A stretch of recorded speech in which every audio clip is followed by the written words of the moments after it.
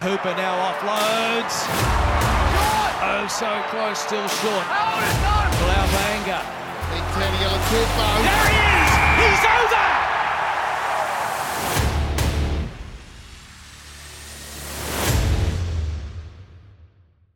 Hello and welcome to Pick and Drive Rugby Podcast. We're die-hard rugby fans having a weekly chat about all things Aussie rugby. We're real, family-friendly and positive, so get involved. Get involved. Now, look, I'll throw over to you, Ando, to go through our social platforms. But God, I'm excited. I know we're off the back of a loss, but this is an exciting time talking rugby. Mate, we had to delay the pod by one night just so we could get over the frustration and anger that was coursing through our veins because, as we said, we're a family-friendly and positive podcast. So, yeah, it needed to delay. So, thank you, everybody. We had all intentions of going live or recording this last night, but after the result, we were like, to stick with the family-friendly positive mantra, yeah. We need to give it 24 hours. 100%. So if you want to catch up with us or communicate, get us on Instagram at #pick_drive_rugby, Facebook at the Pick and Drive Rugby Podcast, and then on Twitter at pick_drive rugby. One quick thing I want to say is thank you to the absolute legends out there that have been giving us some iTunes or Apple Podcast reviews. Thank you so much. Heaps of them have been coming in. So I thought it'd be great if I actually read through a couple of them. So thank you firstly to Happy Chappy 1234. Thank you for podcasting about Aussie rugby. There aren't many Aussie rugby podcasts left, so please keep going. Great rugby chat. Then we have this from the Cricket Library.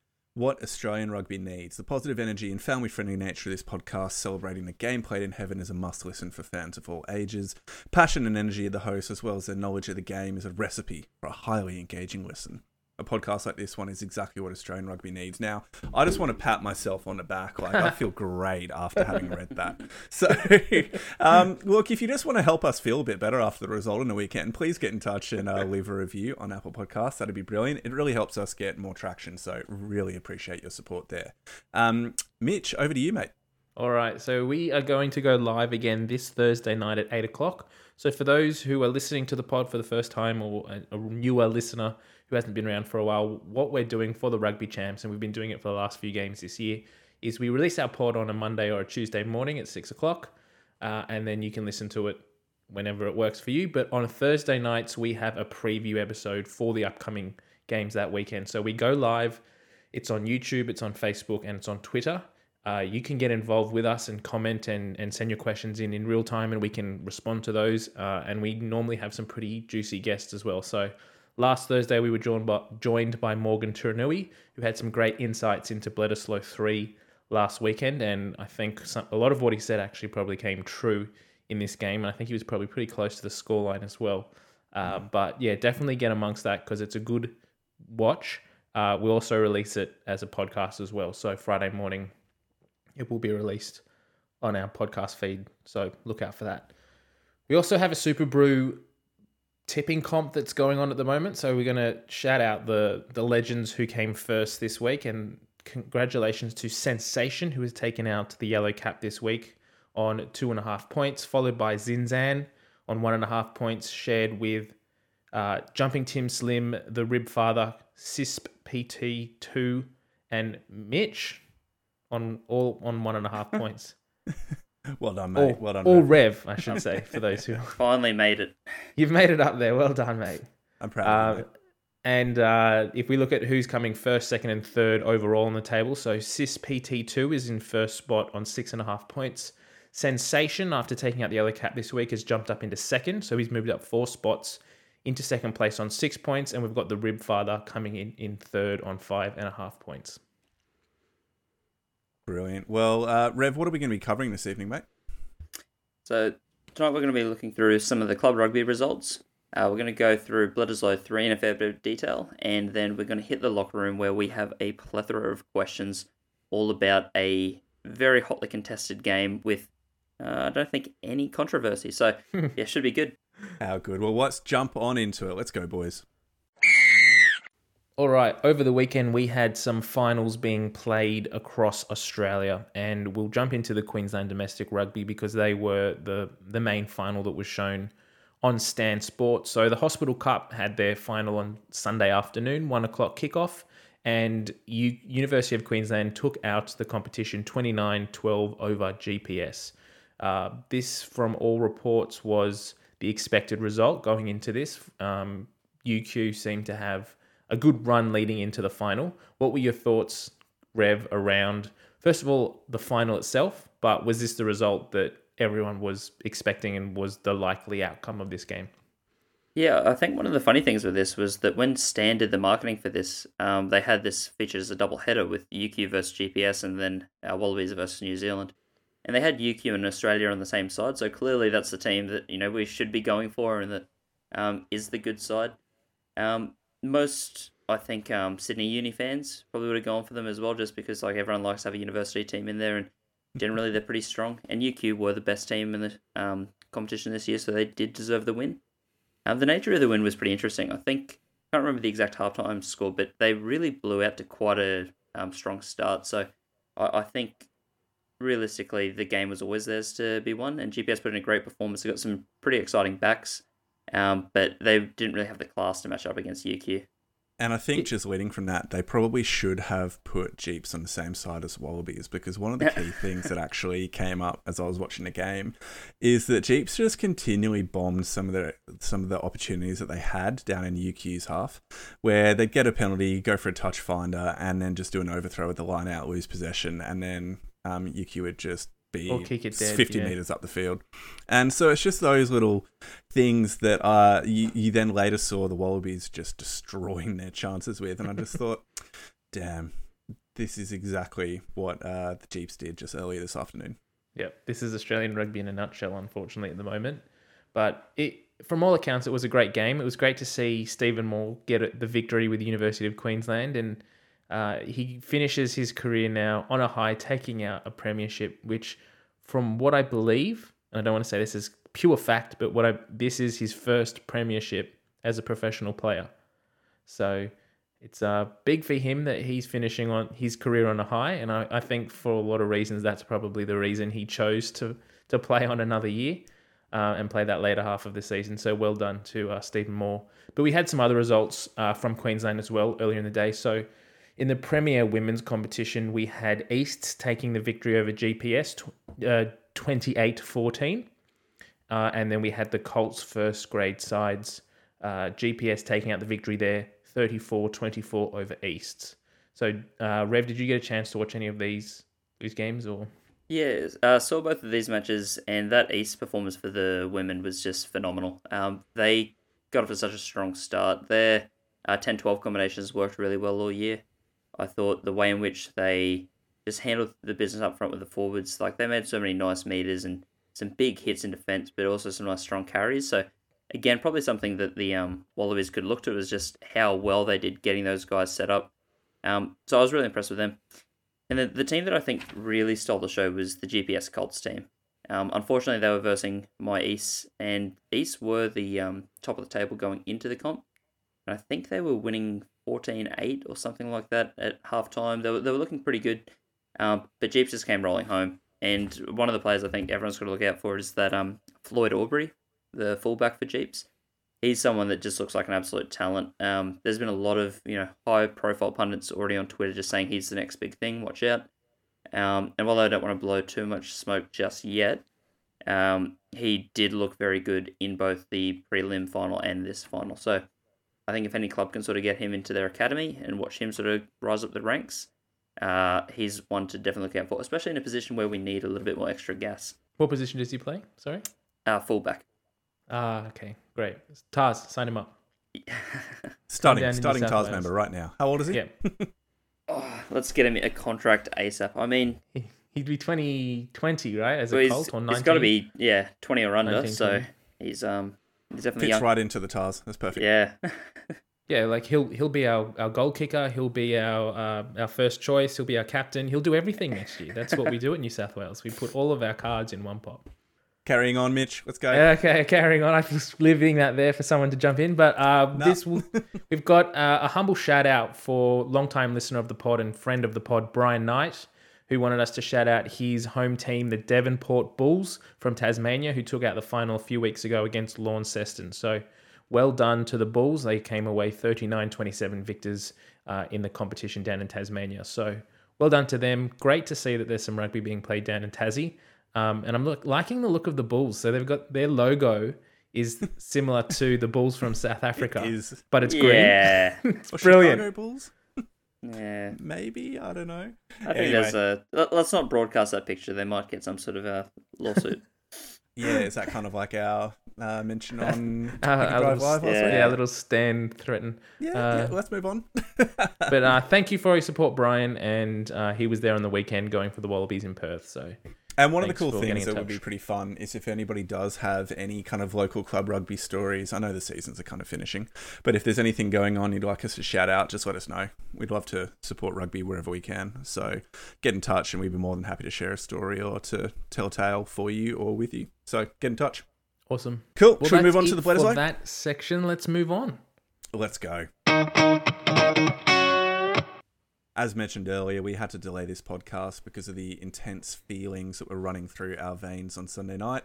And if you've had your head stuck in the sand, like many of us wish we did, the New Zealand All Blacks came away 3-0 series victors against the Wallabies over in Perth, 38-21, with a halftime score of 0-18, which actually means that we won the second half, 21-20. Sucked in, New Zealand. We won something. So I was personally just super frustrated because so much of the game was filled with mistakes of our own making, and it felt like there were just basic errors crueling our chances again and again. Rev, starting us off, what were your kind of initial takeaways from the match when the final whistle blew? I think when it all got finished, I was just upset. Just basing off the scoreline, it's our second closest loss against New Zealand out of our last 5 losses. But it just felt like we were so far away. It just, watching that, even the nice parts of our game, which there were some nice parts, I just kept looking and thinking, gee, we're such an age off them. Like, we keep making so many mistakes and we're not learning from them. So I think most of the feeling went sort of from angry throughout, but just really disheartened and disappointed. I'd like to know what they're actually doing to try and remedy these things that, they've talked about. They recognise what they need to do. They've come out and said, we need to do this and that, and then they're still not able to execute. So I'm very concerned to see how much of this, is mental and how much can actually be learned between now and the next test. Yeah, which is really worrying considering we're going up against the Springboks and they have looked menacing over the last 8 weeks or so. So I don't think the task is getting any easier. I will say one thing that was good to see in this game that they remedied from game 2 was there was no big, long, wide cutouts this game. So that was That's one something. thing. That is something. So they still had 2 intercepts, but they were from offloads and close contacts. And realistically, those 2 intercepts that they got, I don't know how you stop that. I've gone back and watched those over and over again, and apart from the fact that the All Blacks are taking a massive roll of the dice to get up in the defensive line and take the ball on so quickly, I don't know how you stop that, because the players were literally like a foot away from each other when they threw those offloads. The first one's very easy to stop. Phillip should not be throwing on left to right, his bad side. He should not be throwing passes that long, because that was at least a 6-meter pass. Like, that wasn't as if it was a little pop. Like, that isn't the role of a lock. But it's we not don't a have cutout a either. Not a cutout, but We'll take what we can. Positive, We'll take what we positive. Oh, yeah, positive, family friendly. Okay, get No, involved. I hear what you're saying, though. It's not his role, is it, Rev? No. Yeah. And that was my only concern, was I think we did so many nice things, but so many things that we were doing that were nice, it was sort of out of context. And we'll go through a lot of the game in more detail, but Swinton, I actually thought, his role of the 6, he didn't make enough tackles or make enough damaging runs, but he set up a really nice line break for Ikitau, and he had a really good support line. He did actually protect that ruck really well. Yep. So a lot of our players, even the ones that might not have had great things, didn't do things amazingly, but we're getting there. It just seems like there's something just off. Yeah, it seems like there are just some core elements of what we're doing that just aren't stacking up or the players aren't able to execute. And there will be some of this that we go through with kind of video footage or photos or stills from the game on Thursday night. So make sure that you tune in at 8 p.m. on Thursday, because I know I have a lot of stuff I'd love to go through and do some analysis on, and I know the guys will as well. So just be prepared for that. Now, one of the main talking points that's come out after the game, kind of surprisingly for my mind, was the red card to Jordie Barrett. And the reason why it's been a talking point is because it's been quite divisive. There have been people who have thought that it shouldn't have been a red card, some that thought it should have been a yellow, and some that it's a penalty only. And some are even saying that it should have been a card to Corabetti For getting in for getting involved or getting in the space of Jordie Barrett coming down in the air. Yeah. Yeah. Well, here is one of the our loyal listeners at Christy K5 who've got in touch and said, in regards to the red, what is everybody not understanding? If you make dangerous contact with the head, it's red, accident or not red. Corabetti against France, red. Today's game, red. It's the rules. I don't agree with the rules, but that's what they are. Red. So I've there's some detail that we can go into, but when you follow the law application guidelines and in the laws of the game itself, it's a clear-cut red.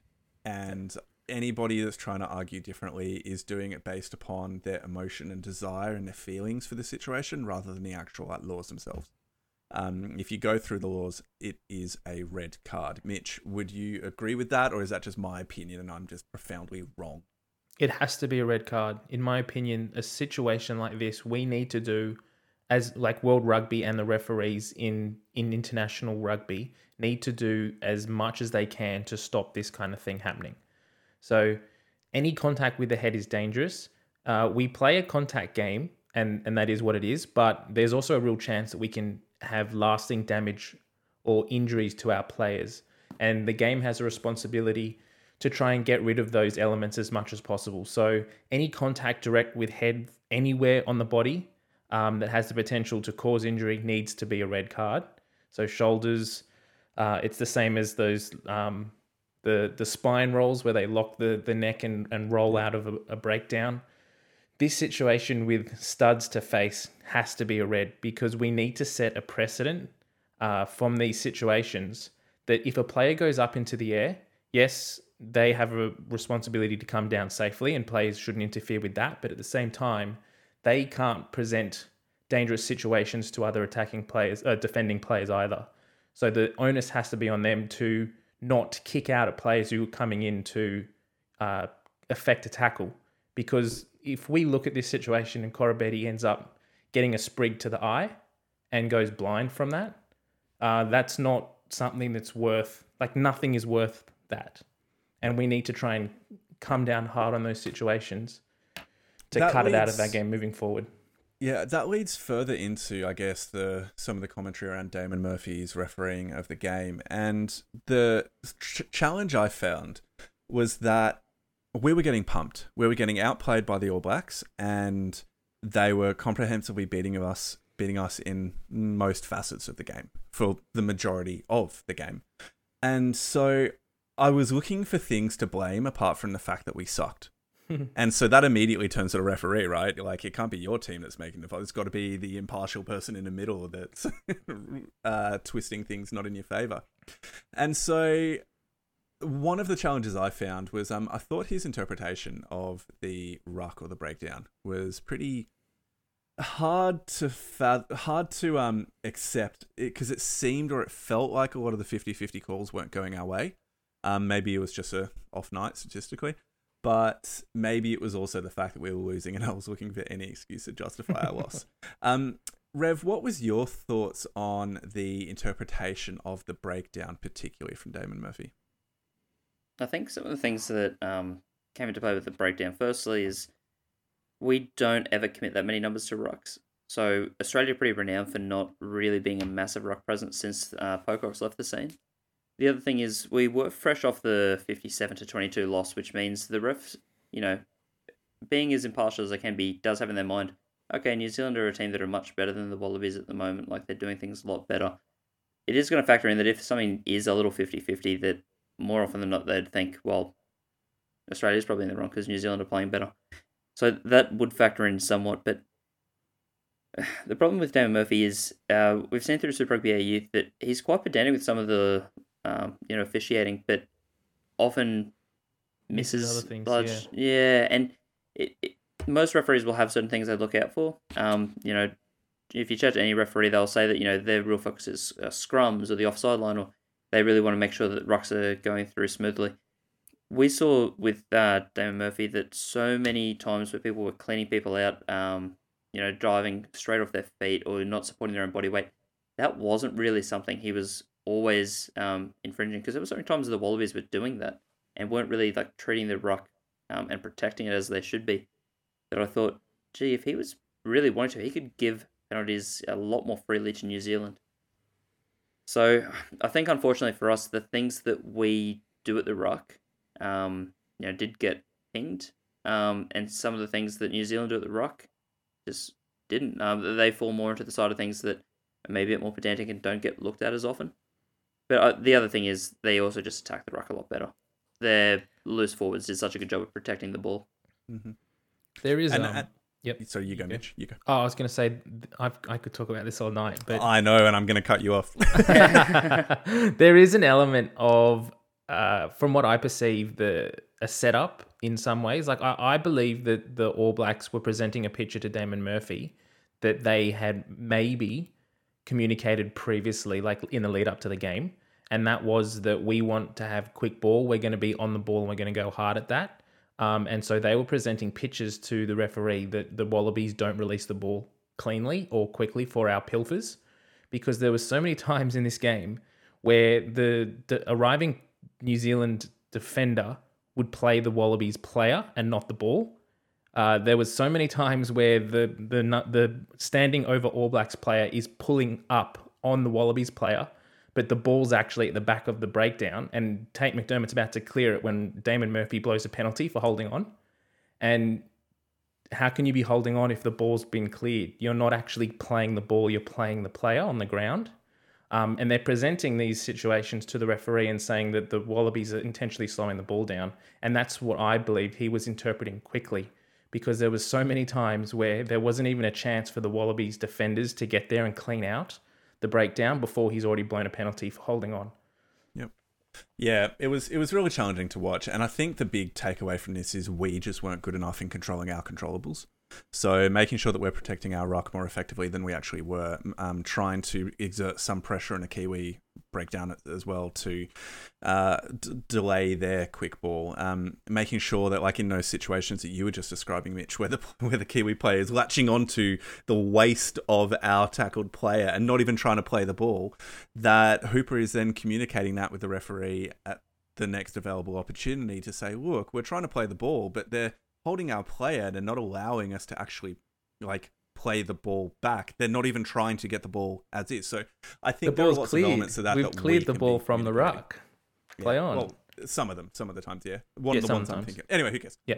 The point is we need to be better in what we do as well, and just recognize that didn't lose us the game, and that we can be as salty as we want about some calls, but by and large, yeah, we just lost to a much better team. And 3-0 in the series with heavy defeats does not basically proves that point.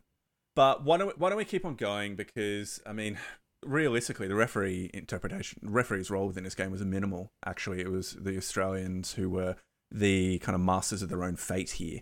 And the pressure that the All Blacks put us under was so significant that it caused a lot of those issues. Jeff at tar_tragic asked, do we have to admit we just can't match it with the big boys anymore, except we're mediocre at best, and start playing tier 2 nations only in a new competition? Mitch? We can't accept that we're not good enough at the moment. It might be nice for fans to dream about playing Japan or Fiji and having an even competition and actually being able to win something. But overall, that's not going to improve Australian rugby. We're not going to get better by doing that. We're just probably going to show up at a World Cup in a few years thinking that we're going to compete with the top tier nations and not even make it out of our pool. So we do need to play the All Blacks, unfortunately. I still have questions about how much we play the All Blacks. I don't think three tests every single year is necessary, but we definitely don't need to sort of admit and concede that we're only a tier 2 nation now and be happy with that. I think we still need to strive to be a tier 1 nation and to be pushing that top 3. But yeah, playing the All Blacks 3 times a year is a very big ask, and no one in the world does it other than us. Yep. Next comment comes from CHT at Prometheus AM on Twitter. Watched the game live from under the sticks. It was good perspective to see how often the Wallabies would pass away from their numbers. Either that's poor vision by Tate, poor communication to him, or the patterns are not having their intended purpose, perhaps even were found out. Rev, what say you? More often than not, this tends to be the fault of the backs outside the halfback. I wouldn't blame Tate for this, because I think a lot of the communication should be from the outside backs saying, where there is space or where there isn't. The problem with this is New Zealand's defence always operates in such a way that in the first half, they really shut down our centres. So they rush up quite quickly, even if they are able to get some metres. Like we saw Karevi make a lot of metres this week, and we saw Paisami do a few damaging runs as well previously. But they do shut it off and really limit the amount of times the ball can actually get out to Corumbeti or Kellaway. So I think that sort of rush does force the players later in the game to be less likely to call it, and it does sort of stifle their communication if they really do think, oh, actually no, because if it comes out here, they're just going to swamp up on us. And that's what causes some of the riskier cutout passes we've seen previously, or some of the kicks, or what we saw this game. I think, I'll just have to check, but I think Karevi ran it 23 times. It's just forcing a lot of one-up runs just to really try and negate that. Yeah, and one of the challenges that I really found with the way in which we used Karevi in this game, and I think it speaks to his class that he was still able to have quite a good impact and quite good stats at least, after this game, was that we kept doing this play to a forward pod, usually someone like Matt Phillip at the front of the forward pod, and you look for, generally the hope would be that they're going to smash it up, they've got the ball in two hands, play it onto the outside or onto the inside, do a little pop pass at the last moment to get the other forwards in the pod over the advantage line. But what they would often do is play it out the back to the waiting playmaker, who would then give it to Karevi, or they'd play it directly out to Karevi. But the Kiwis were just reading it every single time and rushing up and targeting Karevi. And he was good enough that he was able to stand in and tackle, maybe make a couple of meters through contact. But we just kept going, and we kept trying to do these out the back of the pod plays when we didn't actually have the forward momentum to warrant that type of move, and to be able to sit the New Zealand defensive line down on their heels so they didn't have that line speed coming against us. So we kept trying to go, it reminded me really of what the Waratahs have been guilty of at times, is where they're trying to execute these wider backline plays with depth, but they're not getting the opposing team on the defensive before they try to execute that. Yeah. And so all that does is allows the defensive line to come up, make the tackle, and our forwards then have to come back about 5 or 10 meters to actually get into the ruck to secure the ball. It was incredibly frustrating to just see that happen. And so I think there's an element to which the on-field leadership needs to take more responsibility for not calling those backline plays until the situation demands it. And to me, that kind of leads to a question around Noah Lolesio and his role. I'm really struggling to see him get picked again for the next match against South Africa. I don't think he deserves to keep his spot, despite the fact that the current news is that James O'Connor may well still not be ready for this weekend's game. So, Mitch, for you, who's starting at 10 if it's not Noah Lolesio? Quade Cooper. Okay. No, I'm joking. I'm joking. I'm just throwing that out there. No, because knowing you, I just assumed that you meant that. I often say that as a jest, just because I know it gets a rise. I would be going with Reece Hodge this week. I don't think with James O'Connor coming back into the team, even if he's not ready this week, but joining the team, I think Quade Cooper probably won't stay on for the Rugby Champs. I don't see them needing three out-and-out 10s with no other position for them to play. So, I would, if James O'Connor's not ready this week, I imagine that I hope that we put Hodge in there at 10. Okay. Rev, Hodge? I'll stick with Lolesio. Yeah, okay. If you had to change someone, I guess Hodge. But yeah, I'd stick with Lolesio. Why? I think that he's the best actual 10 option. Like Hodge isn't a 10. He did a really good job coming off the bench, but he isn't the player that I see, leading a charge from there. I think Lolesio, in my ideal setting, he's the 10 and Hodge is at 15. If we give the kicking duties to Hodge, that's already a big chunk of pressure off Lolesio. And he can really just focus on his distributing, because his general play, there weren't too many mistakes. There was the early tackling error where He should have gone for the outside man and let Tate cover the inside. But he had a few nice runs. He had a few nice breaks. His passing, like he didn't throw any intercepts, which is a low bar, but like that's, when we've thrown 5, it's nice that he didn't throw one of them this time. His kicking was okay, and I think with another kicking option with Hodge at the back, it'd be even more beneficial. So I think he's the option we build around if it isn't James O'Connor. So let's make sure the team around him is best equipped to handle that. I wonder if that then means you need to be bringing Nick White into 9 to take some of the burden and responsibility off Noah Lolosiu. Because I just wonder if our backline combination is just too raw. When you've got Tate McDermott, you've got Lenny Kitau at 13, and Hunter Paisami is not allowed voice at 12 when he's playing either. I'm just concerned that we're not getting enough direction and leadership from the backline. And whilst Tate did play really well, and I rate him, he's done well at starting, I just wonder if maybe the extra level of communication and distribution ability that Nick White brings comparative to Tate McDermott might be more valuable for the upcoming game. The issue with that, though, is that it's not actually the number 9's responsibility or the scrum half's responsibility to set the back line. He has to be the link between the backs and the forwards. He's too busy just trying to find the next player to hit. You can't expect him to then start calling and setting the backs up to be in position for him to make a play. That needs to sit with a 10. And the problem we have at the moment is that Noah's not doing that, and he's not communicating well with his outside backs. And we're not seeing any variation. We're not seeing any set plays coming from that, because I think Noah is panicking when he's playing the All Blacks, and it's justifiable. He's so young that he would panic in that situation. But for me, at the moment, we don't need to be looking right now at this year. We don't need to be looking at 2023 at the World Cup, because we know that the two options are going to be Noah Lolesio or James O'Connor at the moment, with potentially Reece Hodge as a backup option. We just need Harrison. You've forgotten Will Harrison from that. Or Will Harrison. But the problem with Will Harrison is he hasn't had a test cap yet. So it's probably too late in rotation to actually bring him in as a feasible option now, when we've got Noah there. So maybe 2027 we're looking at Will Harrison, hopefully. But back to the other point, we need to win games now. And we need to be competitive. If we go through the rugby champs and don't win a game, it's dire situations, and there is a very real chance that they'll sack Dave Rennie for that. And that comes down to the people that he's picking. And so Noah has proven through these last few games that he's not our first choice option at 10. He's not experienced at that position yet to be leading the back line around. We need someone else in there just for this next few games until James O'Connor's ready to come back and take the reins. Okay. One of the questions that's come in from Debsy, so at C. Daubney, is it time for a new captain? For 30 minutes, Wallabies had a man advantage at crucial times in Bleds 2 and 3, yet they squander it. To me, they need a cooler head at the top to lead these moments. Jock fits the bill, in my opinion. Yeah, well, he's been injured for the last, however many games. Hoop's excellent as a player only, and I'm a Tars fan. Rev, a certain guest on your pod spoke to Michael Hooper's leadership ability. Why don't you speak about that and spruik your pod as well?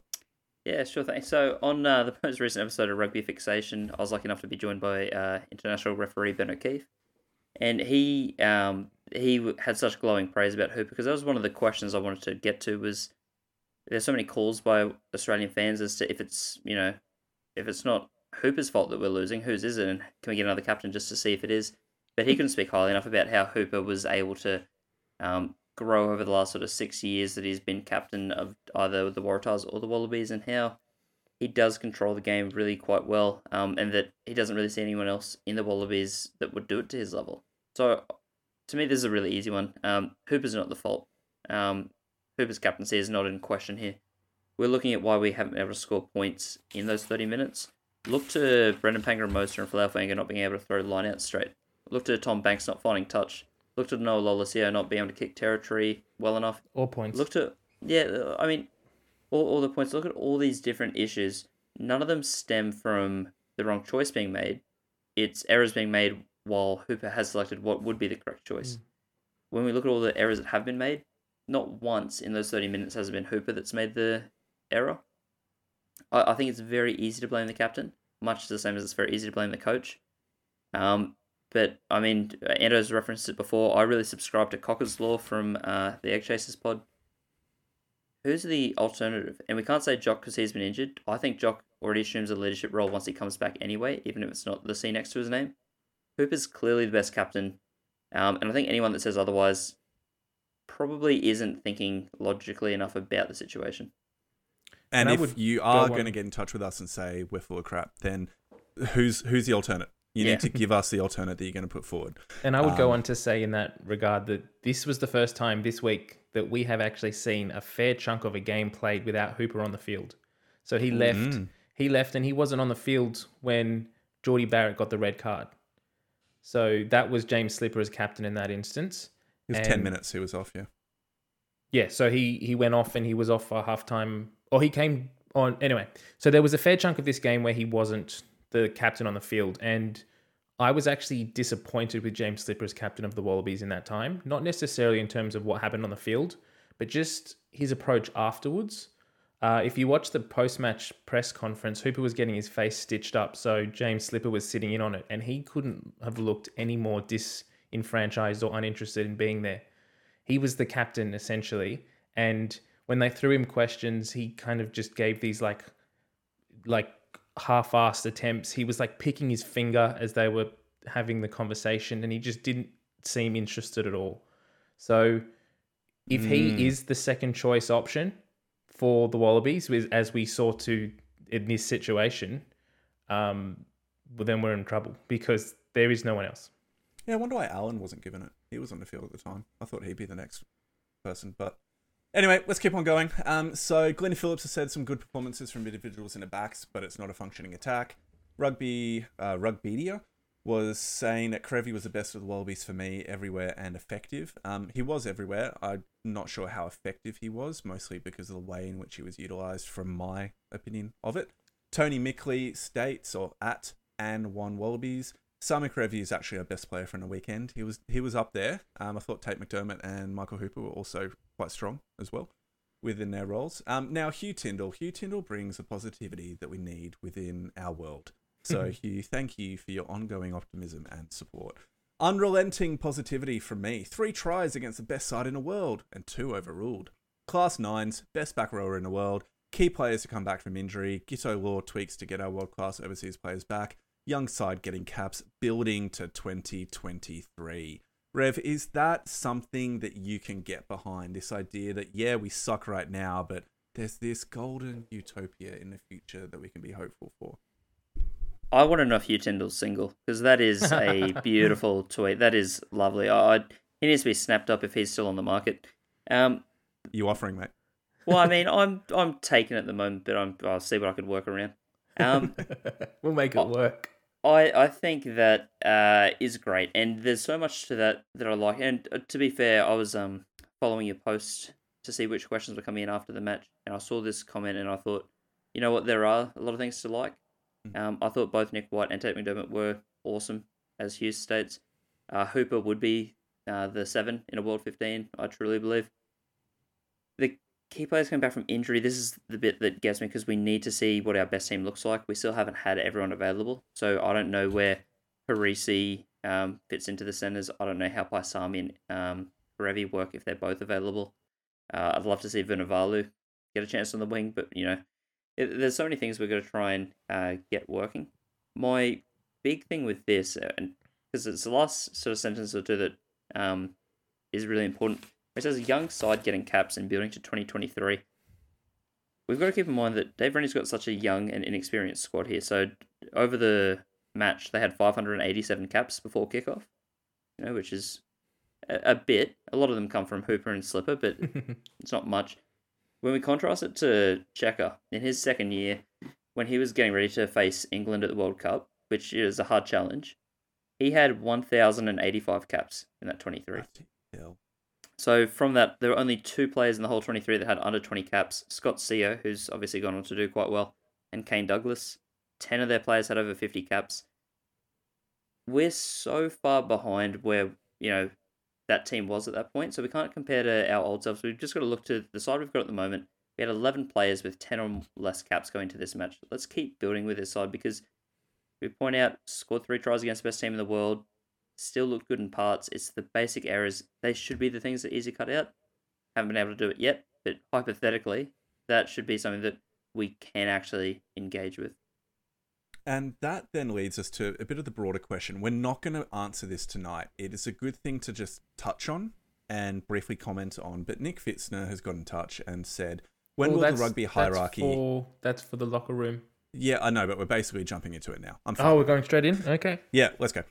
So when will the rugby hierarchy and fans at all levels realise that we cannot continue trying to win test matches when our development pathways are eroding?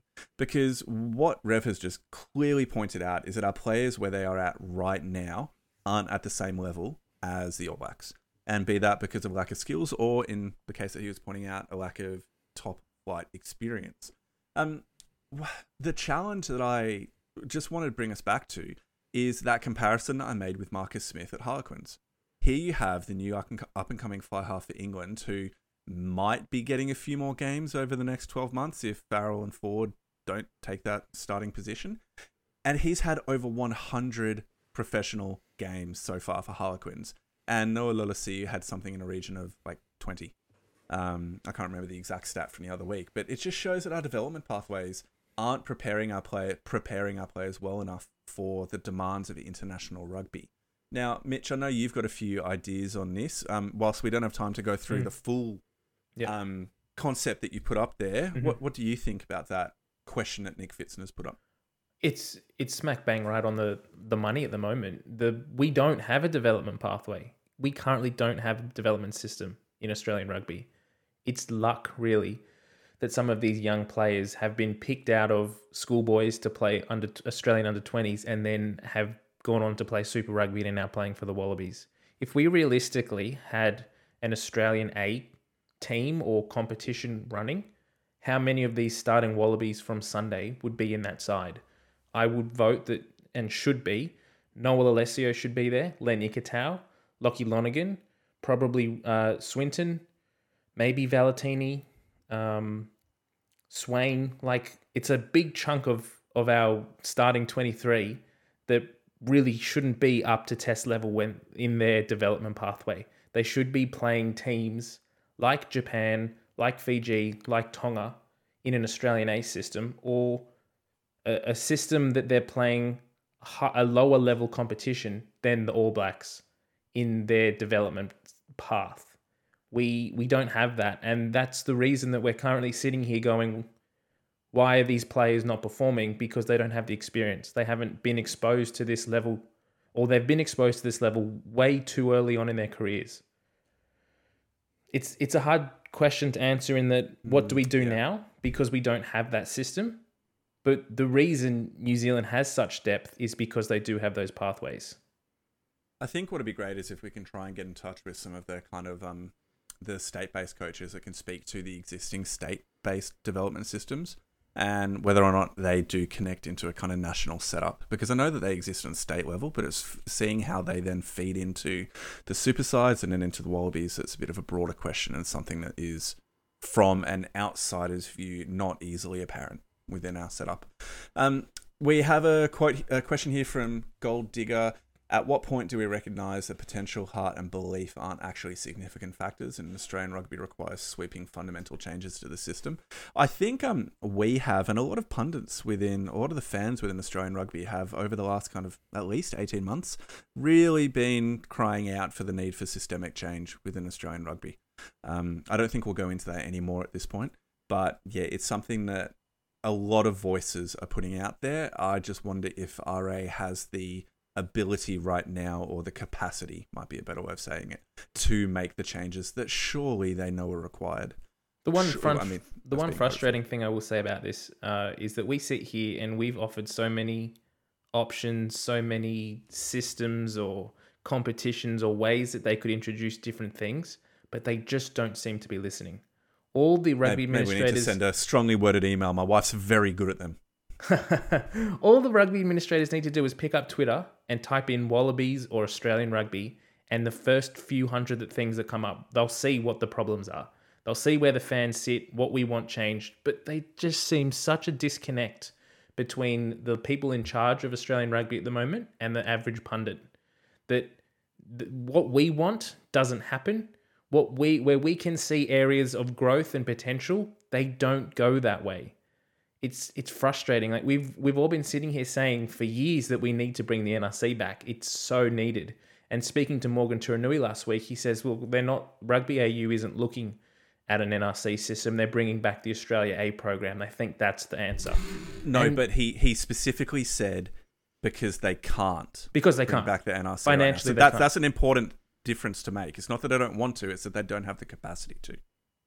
Yeah. So I mean, it's just really challenging, and I mean, I guess that's where the golden carrot of the 2027 World Cup comes in, because with that, if we do get the 2027 World Cup, and God forbid if we don't, that payday is, I think Morg said it last week, is basically the last great opportunity for rugby in Australia to basically right the wrongs and sort out a lot of the systemic issues that are happening. Anyway, we're getting too deep down that rabbit hole. I'll briefly say this from Tassie Nath. How about you get serious and talk about the real issues? Oz Rugby needs a complete clean sweep at all levels. Clean out the hogs of the trough. Put some noses out of joint and start again. We're pathetic. That performance save hoops is pathetic, pathetic, pathetic. Burn it all down is basically what he's saying here. Thanks for your passion, Nath, Tassie. I really appreciate it. We've kind of spoken to that point already. Mark __D_H, a lot of underscores there, has stated his changes for playing South Africa based upon raw emotion. Hodge to 15 and also to take on kicking duties. White to start at 9. Samu start in back row instead of Swinton. Rodder to start. Tupou and Bell to start and get at least 60 mins out of both. Hooker is also a question mark. So, Rev, a couple of those points are pretty interesting. We've already spoken a little bit about Hodge and what you're going to potentially do at number 10. But what do we do about the hooker position if BPA is still injured for this upcoming match? Do we stick with Palau Fainga? Surely we're not promoting Lockie Lonergan to start against South Africa. No, that would be a suicide mission, I think, sending in a hooker that's that inexperienced and that lightweight against such a formidable pack. Mm-hmm. Ideally, we'd have Uelese available, which I don't think he is. So the next best thing is just hoping Fainga can last sort of 70 or so minutes. Or see if Stephen Moore wants one last game, maybe get him out of retirement. But how good would that be? He's in Queensland. How good would that be? Even someone like Chipper Hansen, he's got the experience, a bit more size. And I get that that's not really going to happen, but this is such a tough ask. And Lonergan, he's a promising prospect, but we've got to think he's probably behind Alex Murphy and Dave Perky if neither of them were injured. Bloody Kaitu, if he's available. I don't know the extent of his injuries, but if he's available, get him in there. I think he only twinged something in like a hammy or an ankle or something leading into the game. It was a tweak as opposed to. Yeah, I think he might be ready, hopefully. The challenge then, I guess, is you don't really want to be making your debut as a forward against South Africa and not a World Cup winning Lions beating South Africa. But, I mean, he is the kind of player, he's 26, so he does have a bit more experience and a bit more, street cred and know-how than Lonergan, so that part does entice. But to me, I agree with a lot of what Mark said. I quite like that. I still think the props start as they were. Maybe just give Tupou and Bell another 5 to 10 minutes, because they came on about 56 minutes in, I think. And then Pete Samu, I really like him. But we're all forgetting Harry Wilson. Harry Wilson's got to start with Valentini. Samu off the bench. That's perfect role for him. Mm-hmm. I thought when Hooper came off and we saw Samu come on, that was real justification that he is the best bench option, just that he can actually cover 6, 7, and 8 to a good degree. Yep. Yeah, I was actually quite happy with Samu's involvement. I think what we do around the hooker situation is do what we do back in under 6s and under 7s, is just show up at the game and say, oh, sorry, guys, we don't have a hooker. So if you don't want uncontested scrums, we'll take Malcolm Marks. There we go. And see how we go. You know what? I like it. Imagine having Malcolm Marks in our side. Oh my god, that would fix so many problems. On that point though, how strange was it to see after the game on the weekend all the players swapping jerseys? So like Beauden Barrett and David Havili walking around in Wallabies jerseys. I was doing double takes. What, have I fallen asleep and woken up in some strange alternate reality? I'm super keen. I've got the new Indigenous jersey that's on its way, the new Wallabies one. So very nice. Hopefully it shows up for Thursday. Yeah, that's my hope. That'll be awesome to wear. Guys, Hunter Paisami, if he's available for this weekend, does he come straight back into the centres? Do we drop Lenny Katau and push Paisami out to 13 or Karevi at 13? Mitch, what would you be doing with our centre combination if Paisami is available? question I have, first of all, is Paisami actually allowed to rejoin the squad if he's gone out of a bubble? I think so, because Queensland's situation is a bit different to New South Wales. Okay, great. I would be shifting Karevi to 13 and playing Hunter at 12. Okay. Why? Because I think Karevi is more of the abrasive ball in hand, big body that's going to break the line, whereas Hunter's more of a distributor. So if we put Karevi at 12 and Hunter at 13, I just don't think Hunter's going to get the ball. I just think Karevi's going to run it from 12 and just play like that big abrasive player that he does. So if we swap him around, at least then we've got the depth and the skill and the kick that Paisami brings. And then he's also got the outside option of Karevi running off his hip to bust the line. Nick Wasiliev asks, what do the Wallabies have to do to start playing smart rugby? Kev Hearn replied to Nick, stating, select smart players, not ones that are aesthetically pleasing. At the moment, we're shot. Our whole ethos is wrong. Style of play is wrong. Defense is horrid. Just so everybody knows, these tweets came in the aftermath of the game. That's why a bunch of them are particularly passionate, shall we say. But I personally think that Andrew Kellaway is the epitome of a smart rugby player right now. He's kind of doing, for me, what Adam Ashley Cooper did for like all of his career, and just do the smart things. Well, he learned from Adam play Ashley the Cooper. game well. Yeah, exactly. And so I just think that we need to start playing within our abilities and within ourselves a little bit more, and just... I'm going to speak to this more with a bit of footage at Pick and Drive Live on Thursday night, 8 p.m, by the way, all good platforms. But one of the things I want us to do is just basically try and get the forward advantage a little bit more than we have previously. And there's a really good series of tweets by Sam Larmour at the moment on Twitter, which speaks to the way in which a pod system should be used to keep the defense sat effectively, so you can try and actually get over the gain line more effectively as well. And when we're going to look at this on Thursday, we're just not doing it effectively. Our forward runners are never changing the potential point of attack when they receive the ball. It's like, okay, that player's got the ball, he's not going to pass it, and he's just going to hit that up. And that just leaves the defense knowing that all they've got to do is tackle him and then compete at the breakdown, and it's done.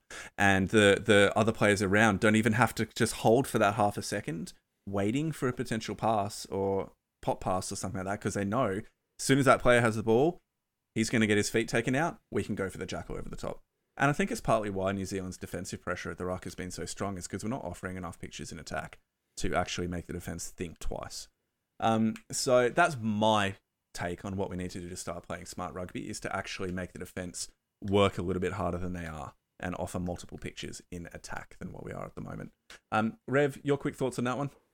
Yeah, I like all of what you just said there, and I think the challenge nearly is that I kind of wish we had another game against New Zealand just so we could see if we could tweak these things even further, because it does seem like there'd be some nice easy fixes. The nice challenge now is I'm sure Dan McKellar and the other coaches are looking to see this South African pack is such a different proposition to the All Blacks. They might not counter the exact same way, but they really do capitalise whenever a team makes mistakes. Wallabies are the best at making mistakes, so we need to make sure that we limit that to we're good at something. We're the best in the world. We're really phenomenal at beating ourselves. And one of the things that got the most traction on the Sunday night, I put out a tweet saying, I'd love to see a team beat the Wallabies without the Wallabies' assistance. And so many people would just, I guess, sort of ringing true of like, yeah, so much of what we're doing is just self-sabotage. I think the big change, as well as the pod format, as you mentioned, is keep things tight. You know, all the loose players, sure, it looked kind of good, but we didn't actually capitalise really off any of those loose plays, other than the Samu line break to Nick White right at the end of the match. Yep. A lot of that just resulted in gift points for the All Blacks. So, different team that we're coming up against, but we've got to think of smarter play, and a lot of that just boils down to just doing the basics really well. Don't overthink it. Yep. Mitch, similar thought? Yeah, I think we just need to change up what we're doing. We just seem to be hitting up the same thing over and over again, and we're not actually challenging the All Blacks or the defenders at all. We didn't put many kicks in behind, and there's clearly space there. They were anticipating us trying to throw those offloads and going for the intercept. If we put the ball on the toe like Beauden Barrett did in the first half, where Jody scores that try, why did we not try that? Like, Noah didn't put it in behind once. We were kicking up high and going and contesting it in the air, but we weren't putting it on the toe and we weren't putting it in behind them and actually turning them around. And Dave Rennie, for whatever reason, Dave Rennie keeps talking about it in the lead up to games and talking about their space. And even at halftime, Dan McKellar was saying, we're taking the wrong option. We're throwing when we should have kicked, or we're kicking when we should have passed. Yep. Why are our players doing that? Why are they talking about it so much yet not doing it? So it boils back down to we're not picking smart players who are reading the game well, who are knowing when the option is on to kick it or when to throw it. So that Noah Alessio kick across to Kellaway. That did my head in. There was an overlap. There was a 2-player overlap. But it was harking back to the point you said before about Andrew Kellaway being a smart rugby player. He goes up to try and get the ball, but as soon as he gets off the ground, you can see he's just giving it to Noah. He's like, I didn't want you to kick it. I wanted you to put it through the hands. And he kind of looked disinterested in going up for the kick as well. He went up with one hand when if he'd actually tried to AFL mark it, he may well have actually been able to get it. And some of this questioning returns to what actually leads some really out there pundits and voices within the game starting to call into question Rennie's place as coach, to which I personally just say, hell no. There is no way in hell, much like we saw with the Waratahs this season, that Dave Rennie is at fault for the way that the Wallabies are playing. Now, he may well claim that to take some of the pressure off his players, but when there are such basic skill execution errors or making the wrong choices that we have seen, that, in my mind, is coming down to player ability and player decision-making rather than coaching. Now, conversely, you could argue that sometimes decision-making is due to poor coaching. But I would argue that you could get the best coach in the world in here right now to the Wallabies and it wouldn't have changed the result on Sunday. It just would not have altered things at all. Now, Rev, are you of a similar persuasion? Yeah, definitely. And I think part of that lends itself to what I mentioned before about the test cap difference. 500 extra test caps to Cheika's team.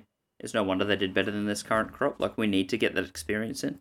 But the other thing that, warrants a little bit of discussion is when you look at the things that led to the Wallabies' loss, nearly none of them are because of structures or plays or things that have been coached into them.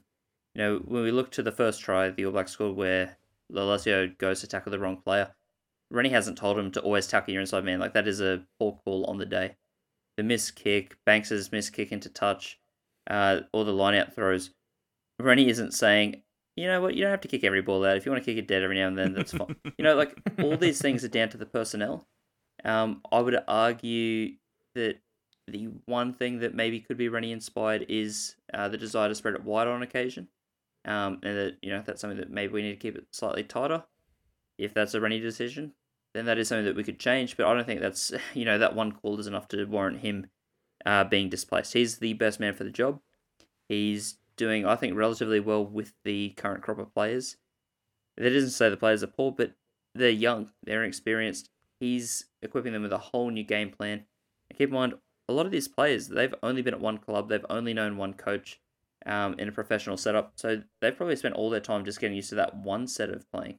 If a new coach comes in and changes that, of course these young players are going to need time to adjust, so that's what we're going to afford them. It's just time to adjust and get ready, because this side, I think, already is showing glimpses of improvement, and I think, by 2023, if they keep this crop together, we're going to be looking quite nice. Wonderful. Mitch, do you have anything final you want to say on a Dave Rennie commentary before we wrap up the pod? There is one interesting thing that's starting to happen in the Wallabies at the moment, and I'm not really sure why, but Dave Rennie seems to have a favourite, or he's shaping his team to be and basing them around the Brumbies, which is questionable. That he doesn't seem to be sharing things around as equally as he potentially could be.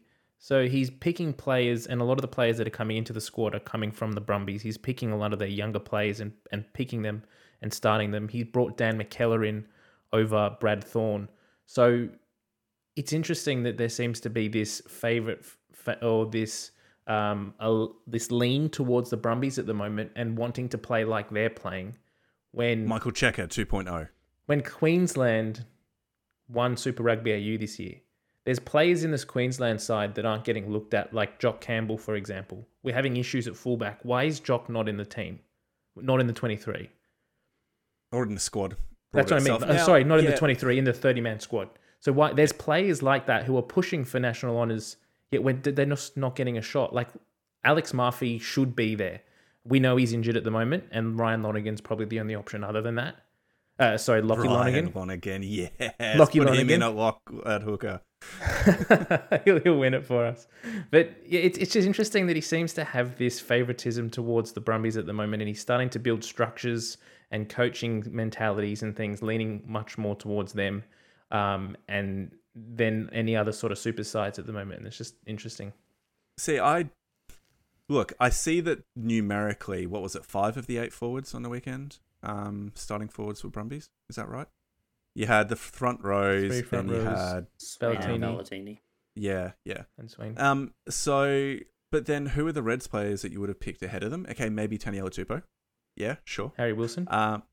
Harry Wilson potentially, but at the same time, you can understand why he's been left out for one game, and been given a rest for one match.